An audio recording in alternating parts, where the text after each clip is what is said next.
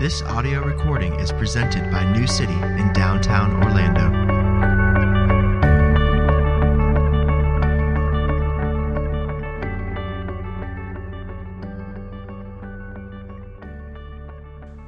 This morning's scripture reading is from 1 Peter chapter 4, verses 7 through 11. The end of all things is at hand. Therefore, be self-controlled and sober-minded for the sake of your prayers. Above all, keep loving one another earnestly, since love covers a multitude of sins. Show hospitality to one another without grumbling. As each has received a gift, use it to serve one another as good stewards of God's varied grace. Whoever speaks, as one who speaks oracles of God. Whoever serves, as one who serves by the strength that God supplies, in order that in everything God may be glorified through Jesus Christ. To him belongs glory and dominion forever and ever. Amen. This is God's word. Please be seated.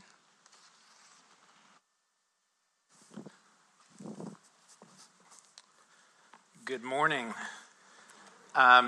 Every time Damien has mentioned we're shaving 10 minutes off the service, that is a subtweet directed right at me. So we're going to do this quick and to the point this morning as we look at these few verses from 1 Peter. I don't know how many weeks we are into this series, but we come to a point and a text, a small passage in the epistle that is in lots of ways a summary of the whole. And so it's summertime, and you, like me, have probably been in and out at different points. And if you've got some sense of certain topics we've talked about, but not necessarily a sense of the whole and how they fit together, this passage is like coming back up for air after swimming for a while and seeing sort of the expanse and the forest, which you might easily miss amidst the trees. And so with that in mind, let's spend some time in God's Word. It was a Friday morning in January of 2007 when a young man dressed in jeans and a long t-shirt strolled into one of the largest terminals or train stations in Washington, D.C. And like many others, he hustled in, took off his coat. It was a cold, snowy day. And he set up by an escalator and pulled out his violin case. He set up by one of the busiest junctions in the terminal, and he began to play for about 45 minutes. During that time, as people were moving about, going to work, as they were off, looking at their phones, checking out newspapers or what news was on the TV screens, they passed by. Well over 1,000 people walked by this young guy as he played his violin. And no one stopped, save for one small child. He'd put out his violin case and he'd thrown a few bucks in sort of to seed the project and get things started. And in 45 minutes, he made $32.17. Now, those 1,000 people didn't know that he was a plant placed there by the Washington Post. Those 1,000 people didn't know that he was playing a $3.5 million Stradivarius violin. Those 1,000 people didn't know that just 2 nights before he had played in the Boston Symphony Hall and people had paid hundreds of dollars to hear him play, because those 1,000 people didn't know that this was Joshua Bell, one of the 2 or 3 most renowned violinists in the world, and that they were hearing not some random guy amidst the hustle and bustle of the daily grind, but someone who had brought violin to perfection and had brought beauty into the mundane. I think oftentimes we're like those people. Damien mentioned as the service began the events of the last week and the last month and of the year, as it were. Death, division, hatred, fear, apathy. We see these things, we feel these things, we experience these things. And oftentimes, we miss the beauty and the perfect. We miss the presence of what's truly real in the midst of the chaos of the mundane and in the midst of the busyness and overwhelmingness of the ordinary. And that's not new. Peter writes here to a people who experience that and who struggle with that. And so if you, like me, sometimes need to come back up for air, as it were, to get perspective, Not to get away from reality, but to better look reality in the face. Not to get away from what is sad, what deserves our lament, but to be enabled to lament well. Not just to be sad, not just to be overwhelmed, not just to be fearful, but to put things in perspective and to be able to sorrow over them as they deserve. Then this is a passage for you. And there's three things we see here. The first verse, verse 7, tells us the end of all things is at hand. The end. It's a word about time, right? About the conclusion, the fulfillment of something. Not so much the termination or removal of something, but about the fitting end to a long worked over process or project. This chapter is a chapter that is full of references to time. Last week, if you were here, you heard reference to a couple verses. Verse 2, we're told that we're to live for the rest of the time in the flesh, no longer for human passions, but for the will of God. So this time is for living unto God in our flesh. And in verse 3, we're told that the time that's past suffices for doing what the Gentiles want to do, living in debaucherous, excessive sort of ways. And as we'll get to in a week or two, verse 17 comes and tells us that it's time for judgment, and judgment that begins here inside the church, not out there amidst her enemies. It's a chapter laden with statements about time, because understanding that time is really important.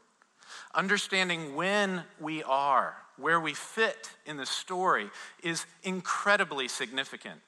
And here, we're reminded the end of all things is at hand. It's just there, barely beyond reach. It's almost present in its fullness. There's an immediacy, there's a closeness that's being conveyed there in this statement that the end or the fitting conclusion of all things is just around the corner. Now, that hasn't been announced on any cable news show this week. And I doubt you've seen people tweet that out. And I don't think your first reaction to yet another bit of news, either out in society at large or in your own struggles in your daily life, is the fitting conclusion of all things is just around the corner. We're almost there, as it were. The kingdom of God, as we sang, is here, and it's about to be brought to its perfect end. We need to be reminded of that. Just like those people who could walk by listening to glories played on a violin and think nothing of it, we need to be reminded of the larger perspective, that the end of all things is at hand. But Peter doesn't simply want to tell us that things are about to end.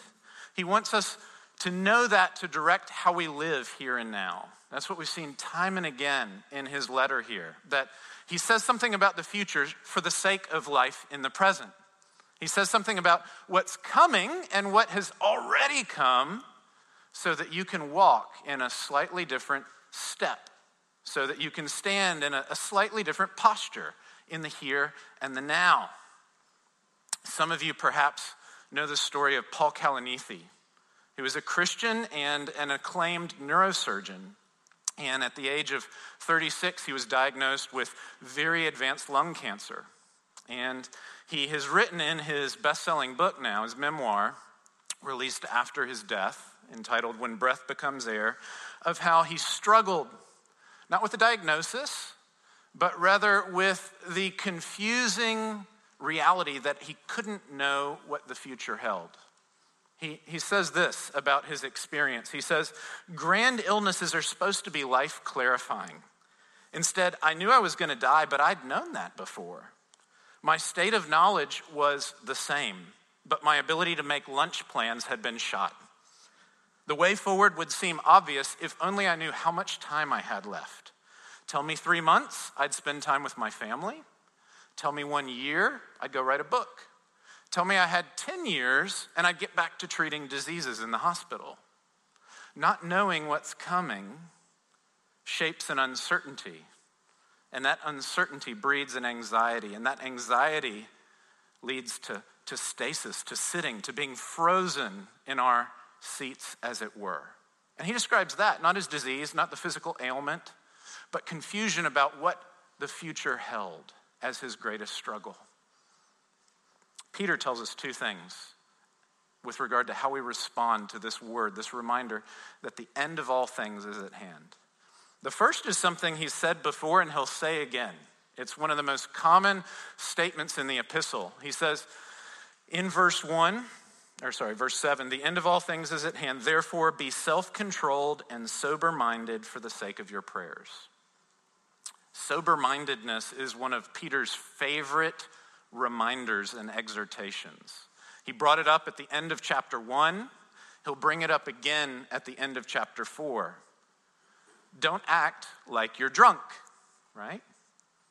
Don't act like you're incapable of seeing what's going on, right? That's the great problem with drunkenness, right? With excess of that sort. It renders you incapable of seeing what's going on. Perhaps you feel drunk with news from life. Perhaps you feel drunk with challenges from your daily grind. Perhaps you feel drunk with the way in which relationships seem to constantly be this movement where you search for a little bit of stability. Be sober-minded, Peter says. Gain a broader perspective. Be able to see things for what they are. Not just to be knowledgeable, but secondly, that you might be self-controlled. You've got to be able to see what's going on so that you can control yourself, right? So that you can act in a way that's measured, that fits the situation, right? Not seeing things for what they are leads to great pain and struggle. We've seen this, of course, in a couple of the films that have reflected on events a few years ago with the financial collapse. Some of you will have seen Oliver Stone's movie, Wall Street 2, where the infamous figure Gordon Gekko offers the quip that the mother of all evil is speculation. When you don't know what's coming and you speculate, you guess, and you put your eggs in a basket based on something that you have no reason, no ground for knowing, that's hopeful or wishful, it leads to great evils. It leads to great calamities. It leads to hurt. Some of you will have seen the movie a year ago or so, The Big Short. Not reflecting on ignorance, but rather on what we think we know that just isn't so. And you'll remember the epigraph of that movie. It's not what a man doesn't know that leads to his harm, but what he thinks he knows that just isn't so. Both of those quips and their different perspectives on the financial crisis are pointing to a deeper truth, right?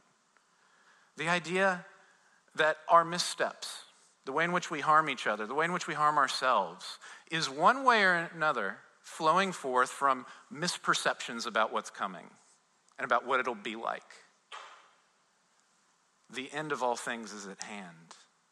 Be sober-minded and see it. Be self-controlled and live in step with it. Be prepared and walk unto that end. We see here that self-control is birthed by what Peter began his letter with. The promise that in the resurrection of Jesus Christ from the dead, we have been born anew to what he calls a living hope, right? A living hope that Jesus is here and that he's with us now, as we sang earlier. That we can know his presence, we can know his power, and that his rule, his kingdom, and its fulfillment, its end, is just at hand. It's coming.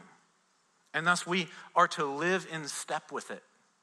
Now, we've seen this illustrated in a bunch of ways. You'll remember, if you've been here the last few weeks, that in chapter 2, verses 9 and 10, we were told that we are a remarkable people by God's grace, that we are a chosen race, a royal priesthood, a holy nation, a people for his own possession. And those are remarkable gifts. That's a remarkable name to have put upon you. But we saw there that those are not things that are for your own exploitation or just for your own good. They bring with it a vocation and a calling, a mission. God doesn't just have some sort of release or forgiveness for you, but he's got a task for you. And we see there that we're to keep our conduct honorable among the Gentiles, so that through us and the way we adorn the gospel with our lives, they will be led to praise God, our Heavenly Father, We saw that in chapter 2, verses 12 and 13. And then we saw in verse 15 and following that means we show great patience, even in the face of governmental authorities who would mistreat us for our faith and who would harm us for our Christian walk. And in verse 18 and following, we saw that we show great graciousness and care, great charity in the face of employers who can make your life painful precisely because they don't like your Christian convictions and your biblical integrity. And like Jesus, who though he was reviled, didn't revile, though he was beaten, didn't fight back, though he was threatened, didn't call down angels to deliver him from the cross, we're called to imitate him and to be subject graciously to those who don't deserve it, who are unjust. And we saw in the first 6 verses of chapter 3 that many of us find ourselves in marriages or in family situations where we were pagans and one of us has been converted. And we might think, I'm an heir of the king. I've been brought out of darkness into light. Life should be peaches now. And we might flee that family. We might flee that marriage. We might leave that difficulty and frustration, believing life should be good and easy.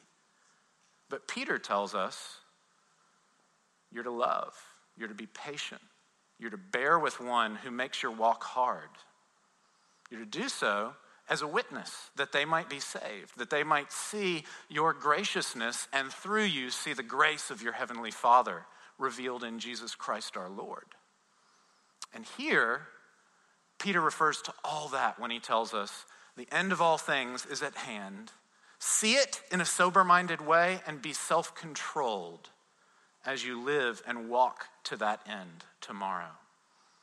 But he unpacks it, and that's the third thing we've got to see here. That this self-control, this patience, this willingness to suffer is ultimately something that moves us together and doesn't push us apart. We see this in the last few verses of our passage. As we look at chapter 4, we see it really in 3 different ways. In verse 8, we're told, above all, keep loving one another earnestly, since love covers a multitude of sins. In verse 9, we're told to show hospitality to one another without grumbling. And in verses 10 and 11, we're told, as each has received a gift, use it to serve one another as good stewards of God's varied grace. 3 things showing that we move together and we don't move apart. It's worth noting that that's not intuitive. More often than not, when people are told the end is coming, they don't move toward others, they move away from others. This is why there are things like survivalist places out in the middle of nowhere, right? A survivalist cabin is never found in downtown, right? It's in a place out away from people, right? You don't have to be a big fan of post-apocalyptic literature or movies to be familiar with this idea that when people think the end is coming, they stock up, they wall up, and they get out. And that's a basic intuition. It's a protective mentality, right? If I'm on the highway and I see someone weaving and I wonder if they're not paying attention or they're not sober-minded, what do? If I'm thinking clearly, I sit back and I stay away. Or perhaps I speed up and get beyond them. Maybe not the most clear-minded moment, but I give them room, as it were, so that whatever they're doing that they shouldn't be doing isn't going to impact me and my vehicle, right? That's a basic survivalist tendency. And that affects us not just in terms of driving or financial planning, but in terms of our spiritual and relational lives. And notice how Peter cuts right at the heart of those instincts. First of all, he says, above all, love one another earnestly. Notice he doesn't say love at the margins. He doesn't say love with your excess. He doesn't say when you've got a day off and you find yourself with time on your hands, go give yourself away in love. Love earnestly, and above all, love earnestly. This is priority number 1, right? This is not something on a menu that you might choose from. This is rather a word that says, throw the whole menu out. Take this dish. Your life is to be a life of love for one another. Our ministry and service to each other is not something we do sometime in some ways when we've got some resources, but it's meant to be taking all of our time and all of ourselves and all that God has given to us as a means of loving one another. There's an earnestness and a priority that Peter's conveying here. And he fleshes that out. He says, secondly, show hospitality to each other without grumbling. Now, I had wonderful parents. I have wonderful parents. Mom, if you're listening, you're great. They taught me to be hospitable. Someone would come to our house for a meal, or even for days or weeks, as happened at various points, when storms would come by and knock power out and the like. We would house them. And my mom and dad taught me that you do that. That's a part of Christian conviction. God's hospitable to us. We're hospitable to others. But their great example can't in and of itself change the fact that my heart, like probably some of yours, grumbles while doing what I know I ought to do. I know I need to provide something. I know I need to help them out. I don't like it. I may not find them enjoyable. This may not be what I had planned for my day or weekend, for my money, for my home. Peter tells us, show one another hospitality without grumbling, because we see our neighbor not as an encumbrance, but as a gift. We see our neighbor not as an other, but as a member of the family. And so hospitality isn't something that's meant to cut against your delight, but is meant to express your joy. That being graced by God, we start to overflow with graciousness. And he explains how that happens third in the most pointed way.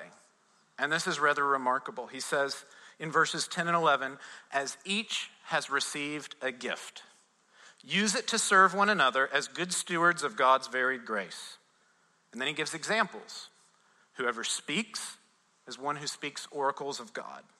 Whoever serves is one who serves by the strength that God supplies. As each one has received a gift, as each and every one has received a gift, use it to serve one another. Notice what he calls us, stewards, not the most exalted title, but not one so low that our Savior wasn't happy to embrace it on that night just before his death, where he got down and like a steward, he washed feet, reminding us of how to interpret what happened the next day. That as a Lord, he got on a cross and he washed our very souls. And yes, with him, we are heirs and we receive all life and blessing. And in chapter 1, that's practically the first thing Peter tells us. He says, you've been born anew to an inheritance. And it's not a paltry one at that. He describes it in these overflowing and excessive words that it's undefiled, it's unfading, it's kept in heaven for you. You can't waste it and others can't harm it. You're an heir in Christ. But being an heir doesn't mean you're not also a steward. Because your election and your salvation is not just for you to enjoy on your own, but it's for you to enjoy as you share it with others. Election always comes with a vocation and a calling.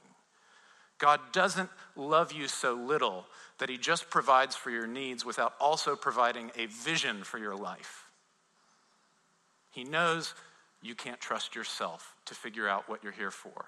And so he tells you, you're here and every gift that you have is so that you might steward it and give it to others.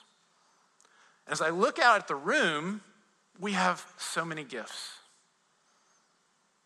He lists a couple: speaking, serving. We might think of others as those who've been educated. Your education is not simply something that is meant to make you wise or successful or to open doors, but is something that's to be used that you might educate and inform others, that you might serve and help others. As many of you have access to resources through friendships, through neighbors, through connections, those are not simply for you to call up when you're in a jam, but so that when others are in a jam and they don't have connections, you can marshal your resources and your friendships. You can deploy them to the common good. Many of us find ourselves in sort of majority culture, by race, by ethnicity, perhaps by religion or socioeconomic status. That is not your own gift to be enjoyed by yourself. That's your gift to be used for others. And so our money, our power, our access to political resources, all of these things are to be used as a steward, not simply as an heir. Just as Jesus didn't exploit the fact that he was God by nature, but he willingly emptied himself that he might serve and share that with others. Philippians 2 tells us. So we, as heirs by grace, aren't to exploit that, but are to share that with others. And of course, most of all, as those in this room who know the grace of our Lord Jesus Christ, and who know our deep and profound need for his blessing, his life, his light, that is not something to be kept to ourselves. That is something to be shared. As we looked at chapter 2 and we looked at those names, we're a chosen race, a royal priesthood, a holy nation, a people for his own possession. We're reminded those aren't just statements of gift. Those aren't simply statements of a great benefit, but they're statements of our intermediary and intercessory calling. A priest is not just a person in a position of acclaim. A priest is always a middleman. They connect people. You look at the Old Testament, priests aren't just cool people who get to go hang with God. They're people who make it possible that all of Israel can be with God. They mediate. They receive a blessing. It's good to be with God. It's necessary to be with God. It provides every joy and pleasure to be with God. But it's not only theirs to be with God. They make it possible for all of Israel to enjoy the presence of God in their midst. And Israel is a holy nation and a royal priesthood, we read in Exodus 19, 6 and 7. And it's good to be God's people. It's good to have God dwell in your midst, to lead you through the desert, to fight off your enemies, to protect you, to make forgiveness possible for your sins. But it's not simply for Israel to enjoy on her own. When she was called in Genesis 12, 1-3, when Abraham was promised life and descendants and land and blessing and all the rest, he was told that the nations will be blessed through him. And Israel was called to be a light to the nations and a priest, all of them. And that's your calling and mine. We are heirs, Peter has named us in Jesus, but we're also stewards. And everything you have, every strength that strengthens your activity this day is from God, verse 11 says. And it's for you to act. It's for you to pray. It's for you to speak. It's for you to serve. Not simply for your own benefit, but as good stewards for the benefit and betterment of others, that we might grow into conformity to the image of Jesus, who showed us to the bitter end what that looks like. As we think about that and as we conclude, we do well to see where Peter concludes here. The end of all things is at hand, but not all things end. Notice, he goes on in verse 11 and says, in order that in everything God may be glorified through Jesus Christ, to him belong glory and dominion forever and ever. Amen. There is a conclusion, there is a fitting end, there is a planned, projected work that he is bringing about. There is maturity and growth and development, but there's one who didn't need to be taught and doesn't have to grow and isn't in need of development because he has glory and dominion already and he will forever. And because he's raised from the dead, you have living hope. And because you have living hope, you can give yourself away. And because you can give yourself away, others can see the source of that power, the source of that self-sacrifice. And because they can see the source of that, they can see the beauty and the power of it. As we go out from this place, as we pray, as we interact at work, in our homes and neighborhoods, as we watch the news, as we consider our own sin and our struggles, don't lose sight of that perspective, that the end of all things is at hand, and that there's great power to lament and power to give yourself away, power to sorrow in a more deep way than the world knows how to sorrow, and power to sacrifice in a more profound way than the world knows how to sacrifice, because we have the gift of grace, and through Christ, we have the graciousness of Christ. Let's pray. Father, we are yours. We confess so often we think that we are our own, we are the world's, we are tossed and turned, we are out of control, we are overwhelmed. Remind us, we pray, the end of all things, the end of each of us, the end of our city, the end of our sin and struggle is at hand. For Jesus Christ is here now. Grant us that deep living hope in our hearts. Root it, we pray, that we might not forget it, that we might not undervalue it, that fear may not settle in, but that we might truly lament over our failures and those of our people.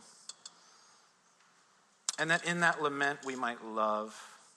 We might see ourselves and all of our days and all of our gifts as a calling and appointment by you, that we might better and bless others with your grace and your gift given to us in Jesus Christ our Lord, in whose strong name we pray.